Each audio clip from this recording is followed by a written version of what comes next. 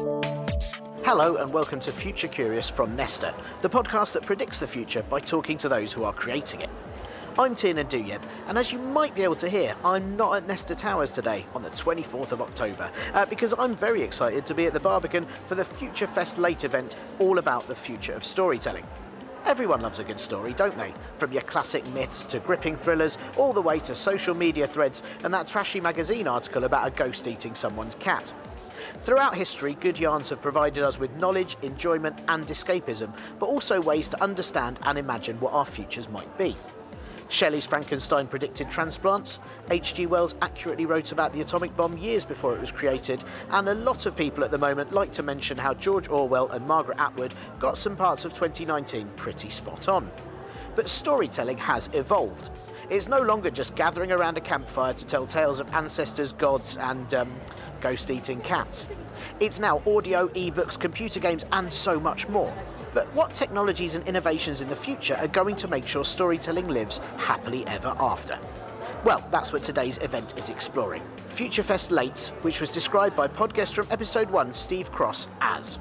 We've basically got too many ideas to fit into one day, so they are spilling out throughout the year. And the idea of a FutureFest Late is you get a miniature FutureFest experience. You get some experts talking about the future. You get a performance of something artistic or cultural that links up with our future themes. There are installations that you can interact with and be part of. So this event does very much all of that and more, and if you aren't lucky enough to join us, then don't worry, because in this episode I'll be talking to some of the amazing storytellers taking part. You'll get to hear a bit of the panel discussion, we'll discuss the new Alter-Narratives Prize, and I'm going to have a go at an immersive experience about stealing fish. But that's not the fin, as I don't want to ruin the ending for you, but after all of that, there's also a little discount for FutureFest 2020 tickets too. So I hope wherever you are, you're sitting comfortably, and we'll begin. Joining us today is writer and critic Olivia Laing, near-future author Stephen Oram, and writer and game developer Shella Ramanan. Hello everyone, thanks very much for joining us. Very excited about your panel discussion. But before we go to that, I wanted to ask, why is talking about the future of storytelling an important conversation for us to be having today? Olivia? Wow, why is it? Well, I think... if we don't keep reinventing the way we tell stories, then we're in danger of losing them. We're in danger of losing the audiences that we speak to, and we need to constantly be finding new forms to write into the future and to tell the stories of what it's like to live right now for a future audience. Does the way that people sort of engage with stories and the way people listen to stories change then? I think it's changed drastically, but I think it can keep changing. And I also think sometimes there are ways that things change technologically that can be resisted in interesting ways. So I don't think we necessarily have to go with the flow of the future. I think our participation in it can be in all sorts of different ways. It can be antagonistic too. Sure. Stephen? Yeah, I mean, stories have been around forever, haven't they? So stories are just really important to us as humans, I think. And I don't think that will ever change. But of course, the way we take in information, the way we are entertained changes as technology changes, as culture changes, and so on. So to keep it nice and contemporary and interesting and entertaining will keep those stories alive, which is a good thing. And Shella? Yeah, I think it's really interesting that technology and the way we engage with stories changes, but sometimes you get a sort of a nostalgia kick, and so there's been a resurgence in tabletop role-playing gaming, for instance, and telling stories around a table in a room together, as opposed to on massively multiplayer online games or things like that. So I think it's quite interesting the way that we engage with technology and then sometimes kick back against it. Right, there's something sort of nostalgic about that, I guess. Yeah. And a comfort to hearing things or experiencing things in a way that you might have used to do. Yes, exactly. And the way that we always have as humans in a space together, face to face, looking at each other's sort of crying at the sad bits and laughing at the funny bits. So all of you are storytellers in different ways, which is absolutely, it's such a fascinating combination of people. Olivia, you write in real time, or you wrote Crudo in real time. And what does that bring to a narrative? And what exactly does real time mean? Well, I wrote it literally just every single day, several times a day, recording it in an unedited way because I wanted it to be as raw as possible, a kind of snapshot of the summer of 2017 when we were in all kinds of political crisis. And that was partly to do with Twitter. It's really a Twitter narrative. And, you know, when you're in a moment where the President of the United States is threatening nuclear war on Twitter, as a storyteller, you kind of want to pay attention to that medium. So that idea that we're all being drenched in this 24/7 narrative, I wanted to kind of record what that felt like, but also, again, really kind of seize it back and put myself back into it, put a sort of world of the vulnerable people that were being the subjects of it back into the frame. That felt important. I've really enjoyed reading it, and it definitely sort of has an intensity and a pace to it when it's read out. I know my head sort of felt like I was having to read it almost at speeds at times because it feels very now. And is that part of the intention? Absolutely. But I mean, that's my feeling of what that summer was like, is it was just crazy. Things got faster and faster. And when I read it back now, I'm like, wow, did those two things happen on the same day? Like, okay, that was very hard weird to believe, time. Isn't it? And Stephen, you write about the near future. So how far ahead in the future would the near future be, and how do you define that when you're writing about it? So I think it depends. Anything up to about 50 years, I'd say. But things change really fast, as Olivia was saying, and sometimes it feels like it's about 5 minutes into the future. So there was some shop recently that had said, you know, sci-fi is now in current affairs, which is, you know. So what I try to do is sort of prod and poke around a little bit with what the future might look like, but set it in worlds that are sort of very easy to grasp and believable, but just shoving it that little bit further. Shella, what do you think is special about the way that people tell stories in games and then also the audience absorb them? What's special? Well, I suppose the thing is games, they're always changing the way they tell stories. It moves really fast. And we're kind of learning as we go along because we are, you know, just less than 50 years old. So we haven't really got our own language. We've borrowed a lot from cinema. So we use cinema because we know that everybody understands that sort of visual vernacular.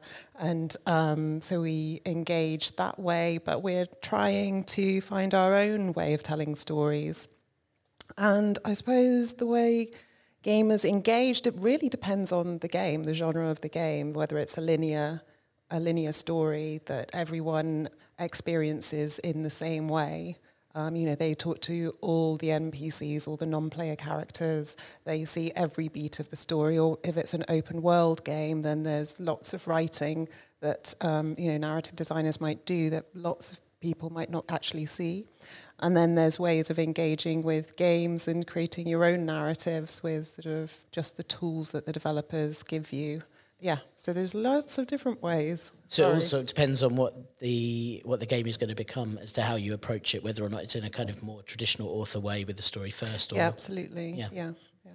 Brilliant. Thank you all so much for joining me, and we'll be hearing more from Olivia, Stephen and Shella later as part of tonight's panel hosted by Nesta's B. Carol Burks. Now come with me and we'll take a peek at some of the installations here at Future Fest Late.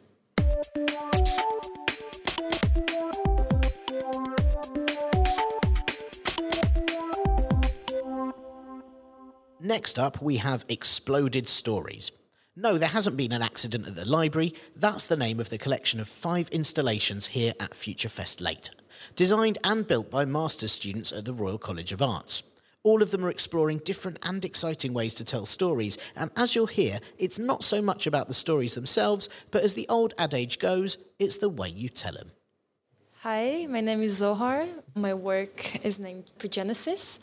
And what it is, it's actually an interactive mirror on a dresser. And when the viewer approaches the dresser, there's an animation that appears in the mirror. And they watch it. And if they go away, the animation disappears. Basically, it's an interactive mirror. So basically, I wanted to make a story about time. And then that's how I kind of got to the idea of plucking out your eyebrows as this movement that is repetitive and never ends, because there's always another hair to pluck. So I made this surreal story about a woman that's plucking out her eyebrows, and each time she evens it, the other side, until there's only one hair left, and then she struggles to pluck it out. And it goes on for a while until she manages to pluck it out, and then her whole face rips off, and out of her head comes out the creation of the world. So then I was thinking of how I can present the story, and I decided to create an actual mirror that when you sit in front of it, it kind of immerses you inside of it. You feel like you're the character, and they put the actual tweezers that the character uses as one of the objects there, and some other objects that are they're hinting about the end of the story. They're symbolizing Genesis. There was a book about mythology, Greek mythology, and a perfume at DKNY Donna Karan, New York, which is an apple-scented perfume. It looks like an apple, symbolizing the apple from the Genesis story.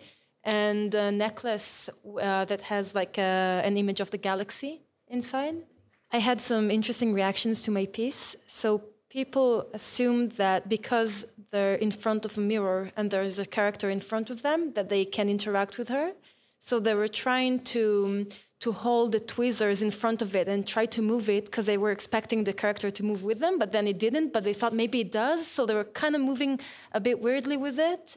And I thought it's just interesting the way that usually the mirror is mimicking you, but in that case, they were trying to mimic the character. So it was just interesting seeing that. And they actually, even when the whole thing was finished and they got up off the chair and came over, they were still not sure if they actually did something by sitting there and moving like the book or moving the tweezers. So yeah, it was funny to watch. Hi, my name is Anna, and I was presenting a work tonight that I called Thread Singing Voices. It's a tactile tapestry, which is a piece of woven fabric with electroconductive threads. So when you touch it, it reacts to touch by playing an audio recording as part of a poem. So it's a poem divided in several parts, and the audience interacts with this poem by selecting, well, you choose which part of the narrative and you build it up yourself when you are touching it. My name is Alfa Farhat, and my work was called Story of Burning Desire, and it's exploring museum experience and the way we interact with museum pieces. And I'm telling the story of a Greek mosaic, which can be found in the Bardo Museum in Tunisia, and exploring a little bit how the audience interacts with the piece and how they can explore the colors and the shapes by moving around toggles and touching pieces of conductive ink and pieces of acrylic that they move around the board. So it's basically about the interaction and exploration of experiences and how we can see differently cultural heritage pieces using interaction and nonlinear storytelling. My name is Kenneth Lim, and the work that I created is called 10,000. And the story it's based on is about the story of nuclear waste disposal in the US. So back in the 1970s, the US Department of Energy, they have a bunch of nuclear waste that is a result of all the nuclear testing and also the nuclear reactor development that they did. And so they're thinking of a way to get rid of this nuclear waste. And what they did is they decided to bury it in a particular site. And one problem that they have is how do they signpost that particular site as dangerous for 10,000 years.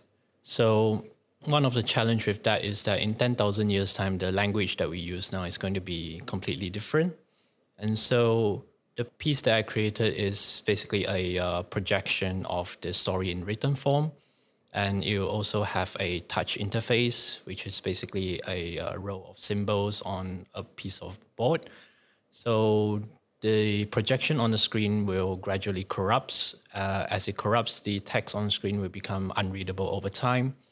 And to be able to read the story, to be able to understand the story, you have to touch the touch interface. And as you touch it, the story kind of reverts back to its original form so that you can read it. So it's kind of creating the idea that you have to engage with a message to be able to pass it down through time. You can't just write it down in one place and expect someone 10,000 years in the future to still be able to understand your message. In my piece, there is kind of different proposals that the US Department of Energy kind of sourced for. And one of the proposal is about bioluminescence cat. So the idea is to genetically engineer bioluminescence cat that illuminates when they're near radiation sources. So when people see these glowing cats, they will just run away. And so like a couple of the audience, they have different response to what is expected. Hello, my name is Akvile Termenaite. My piece is called Wonder. It is a story about childlike curiosity and the origin of stars. So the piece is made out of two objects that sit on a table, and it's a big black sphere and an awl placed next to it. So if you approach, you'll see an animation inside the sphere, which is about a very bored child who is wondering about life and creation. And the inspiration for that piece came from me being interested in boredom and its effect on the creative process, but also how we build knowledge and empirical evidence that plays in there. My name is Dimitris Menexopoulos, and I'm a composer and sound designer, and I was Akvile's collaborator in her piece titled Wonder.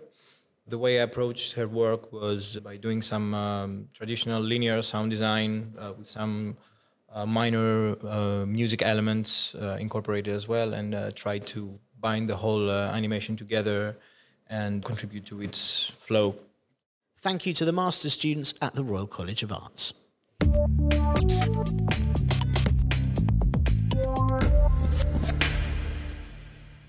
Engaging young people with stories is a particular challenge for storytellers, as reading rates for those aged 11 to 16 are at an all-time low. But gaming has overtaken books and music for that age group, so it's clearly not an unwillingness to hear stories. It might just be that we're trying to tell them to young people in the wrong format. Launching today at the Future of Storytelling event is a brand new open prize from Nesta called Alter Narratives. It aims to re-engage youth with reading.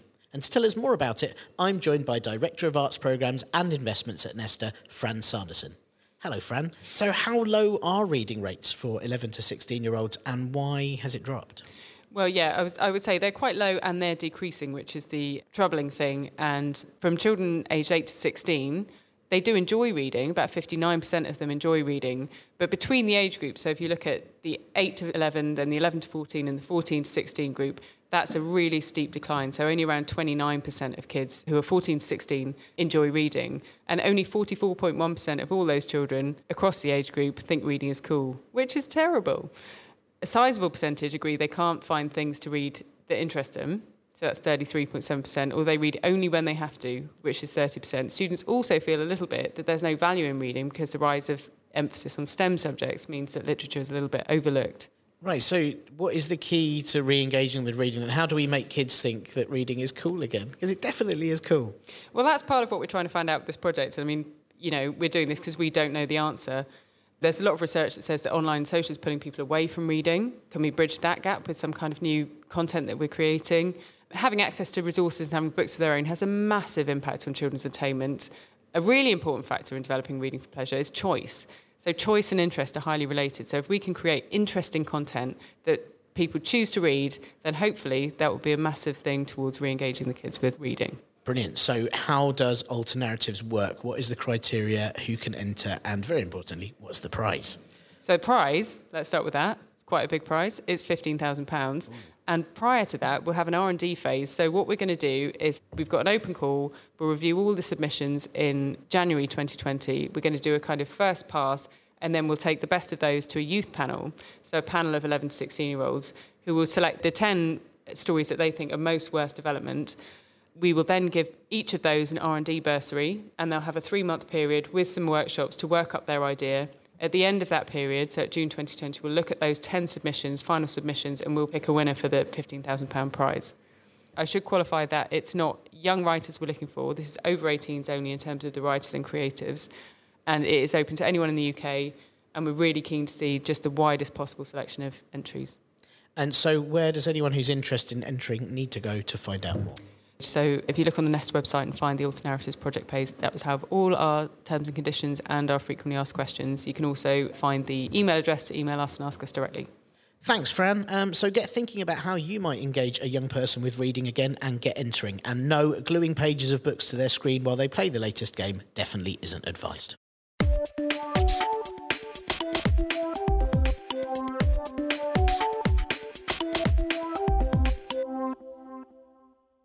What's the best way to engage someone in a story? That's right, to make them part of it. Performance artist, theatre maker and game developer David Finnegan is creating an immersive show for FutureFest in March, all about the future of the natural environment, looking at conservation, rewilding, extinction, zoos and much more. Luckily, he's previewing a little bit of it here at FutureFest Late, called Break Into the Aquarium, Steal the Fish. And I'm going to be in the audience taking part. I hope we all manage to steal those fish, and the title isn't just a red herring.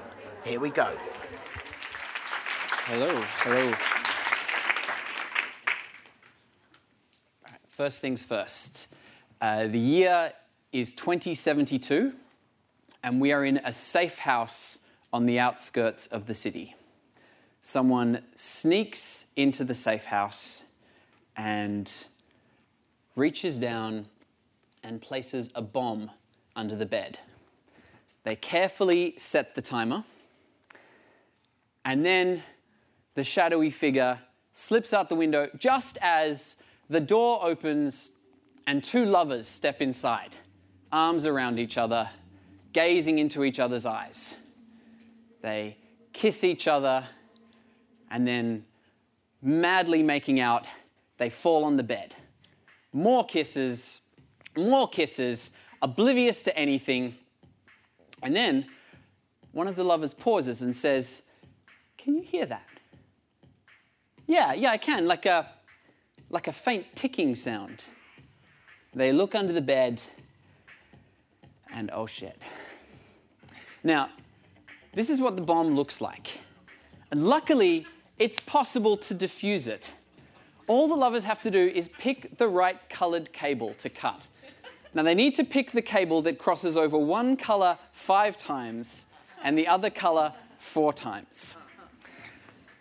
The way we're going to do this is you're all going to work together, but you are going to make a final decision on which colour you want to cut. And you're going to decide by slipping this into the envelope. So you can talk to each other. Yep, you can talk to each other. You have all the time in the world, so don't feel stressed or pressured. You're looking for the coloured cable that crosses over one colour 5 times and the other colour 4 times. Don't feel pressured at all. Okay, now start to feel pressured. Now... Fantastic. Okay, thank you. So, one of the lovers leans forward and with an intense look in their eye, they take a knife and cut one of the cables. And we'll see what happens there in a moment. Is it more interesting to rip it in half, halfway, and leave it hanging? The end. No moral. Okay, so I just snuck outside after seeing David Finnegan's fantastic immersive piece. It was very funny, it was very thought-provoking. It wasn't interactive in the way I thought it was going to be. It was absolutely fascinating, and I don't want to spoil anything, but I'm now very itchy, and I think Walruses in Brighton might be a brilliant thing. I'm very, very excited to see what happens with the full show at FutureFest in March.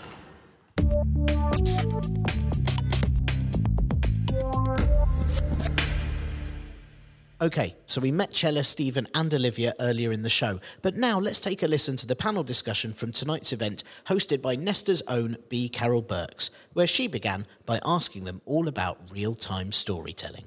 Now for our third and final act this evening, I'm joined by some very special guests to discuss the future of storytelling.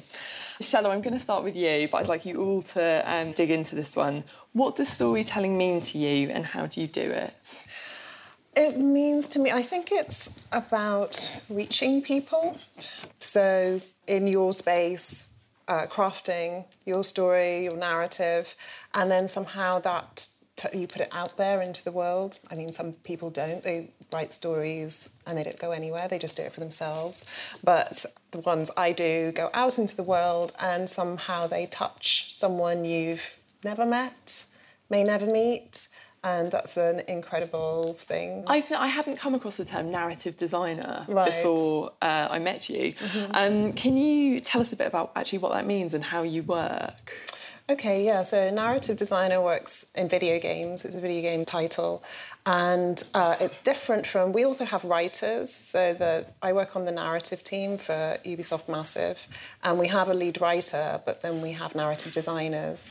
So the narrative designer looks at the game as a whole in terms of gameplay. And so gameplay is how you interact, how you use the mechanics within the game. So whether you're, I don't know, jumping on mushrooms like Mario, that's a gameplay mechanic, or whether you're shooting people or flying a ship or something. So, Stephen, what does storytelling mean to you? Do they ever think that you've had a better idea about the science than they have? So the one I really like is I went to see Bristol Robotics Laboratory, who showed us loads of absolutely brilliant stuff. Two things. There was a pair of trousers that basically helped people stand up who couldn't stand on their own. And they also had robots powered by urine. So I put those two together. Did everyone hear that? Robots powered by urine. By we. There was not enough of a kind of... Yeah. Everyone took it in their stride. Yeah. Fine. So, go on. So we ended up with pea-powered pyjamas for this old lady in the story, and they'd never thought of putting those two together. Now, well, whether it's actually practically possible, I don't know. Can't wait to you get come in there. at a different angle, so you do. I think you do see things, and also often they're trying to solve one particular tiny problem. Yeah. So actually taking them out of that is actually where the real benefit is, as well as piss-powered pyjamas. You've branded it already. Yeah, TM. Olivia, what does storytelling mean to you? God, I mean, I feel a bit fraudulent. When I started out as a journalist and my first editor said to me, Olivia, you have no grasp of what makes a story.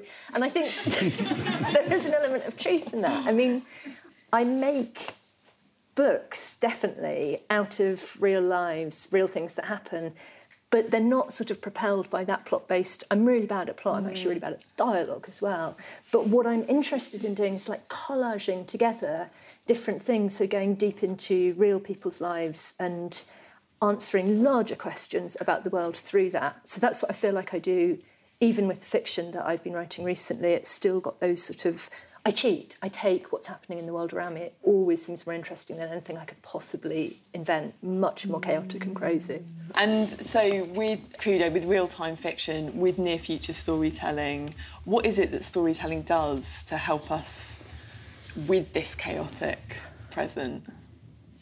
That is a good question. To help us. I mean, I think... Maybe it doesn't help us. I think it does. Okay. I think it's an intervention into the chaos. I think art makes a space in which time moves differently. It moves faster, it moves slower, and it's a way to... I mean, it feels like being in a spin cycle all the time at the moment, on Twitter, on the news, and I think art is somewhere where you can just dislodge yourself from that and you can reconnect with what your values are, with what your sense of how things should be. I mean, it's also entertainment, but I think those larger things are happening too. Yeah, I mean, I think you can... It sort of takes you... It enables you to imagine what it might be like, so you can sort of take those risks. You can think about, if I was that character, if that was happening to me. It's play in a lot of ways, isn't it? And when something's very chaotic or quite scary, it's sort of easier to imagine somebody else in that situation than yourself. So I think the near future stuff can do that really well. And Shella, do you see that come through in video games? Yeah, well, I mean, completely. It's sort of power fantasy, escapism a lot of the time. And I suppose it falls into that idea of, horror and theme park rides and, having a safe space to, see the horror, that sort of gothic idea of the sublime and, looking into the face of the horror, but knowing it's a safe place within a narrative. And Shella, do you put a lot of yourself into your computer games? Well, I make them, so that's kind of, you have to. Yeah, there is always a bit of you in there. And when people are playing them, how much of themselves are they putting in that? Oh, gamers. Oh, yeah. I mean, for the indie project that I'm working on, my side project, Before I Forget, which is about a woman with dementia, yeah, it's quite startling how moved people are because they have someone, their wife has dementia, or they have memory problems themselves, or their grandparent, you know. What prompted you to start making that game? I just am quite interested in memory and what it means to us and what happens when you take someone's memories away. Who are they then once that's gone, because they're still a person. But yeah, so that was where that started from. That was the inspiration. And what can putting that into a computer game do that maybe writing a story couldn't?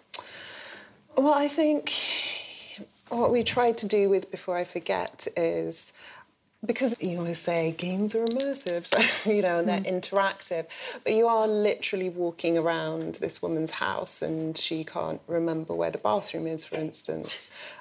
So every door you open takes you back to the same place. And, you know, that's something that you experience that in a completely different way in a game than you would if you were watching a film or reading a book. Yeah. There's something visceral about that. And gamers like to win. They like to, and so that's really playing with a sense of frustration, which usually you try to avoid. How do you win at dementia? Yeah, exactly. Yeah. You don't, and so when they don't make it to the toilet in time, they're like, "Oh, like did I do it wrong?" And I'm like, "No, it's just dementia, bro. That's okay." Yeah. What sort of storytelling are you excited about right now? So I've come across artificial intelligence writing stories, right? And they're rubbish. But one of the things I've been doing, so there's something called Transformer where you can basically you give it some text and it carries on and completes the text. So I've been doing something with that where I give it some text, it does something, I then give it some more text to try and create a story. And I'm not sure if it works or not. But as AI gets more sophisticated, I think what I'm interested in is being nudged into thinking in ways I wouldn't normally have thought of when writing, by a non-human interpretation of what's going on. So, do you ever feel really inspired by it? Do you look at it and go, God, I wish I thought of that? No. No. Safe now. To be honest. But you know, it's really, really early days, isn't it? Shella, what are you excited about? I'm going to be a complete game narrative designer person. I'm just excited about, because games are so young and we're still figuring stuff out. Even within our narrative team, we're like, you know, how do we do this? How do you have an open world experience, which means that you don't have a linear story? How do you write that story in that space? Give the player agency, but still give them an engaging story. So in open world, you're just giving them a space to sort of play in, but you also have to engage them. So, you know, it's a problem. I mean, there are whole genres that games don't really do, like romance, like a rom-com, for instance, which is like stock and trade and other... We all need to start playing more video games, is what I'm going to take from that. Olivia? I'm excited by this really cutting-edge technology called painting. I have to, you know, honestly, I'm just about to finish a book and I'm really writing about the painting of the 60s, but there's something about that. Storytelling with nothing, storytelling that's one stopped frame, that's it, and how much can be locked into that. I think there's something very exciting in a world where everything's moving very fast to absolutely stop and think about how much you can hold in a moment. So that is kind of... Painting is blowing my mind, guys. With real time to sort of stop time. That's wonderful. Could you please give the panel and our performers today a round of applause?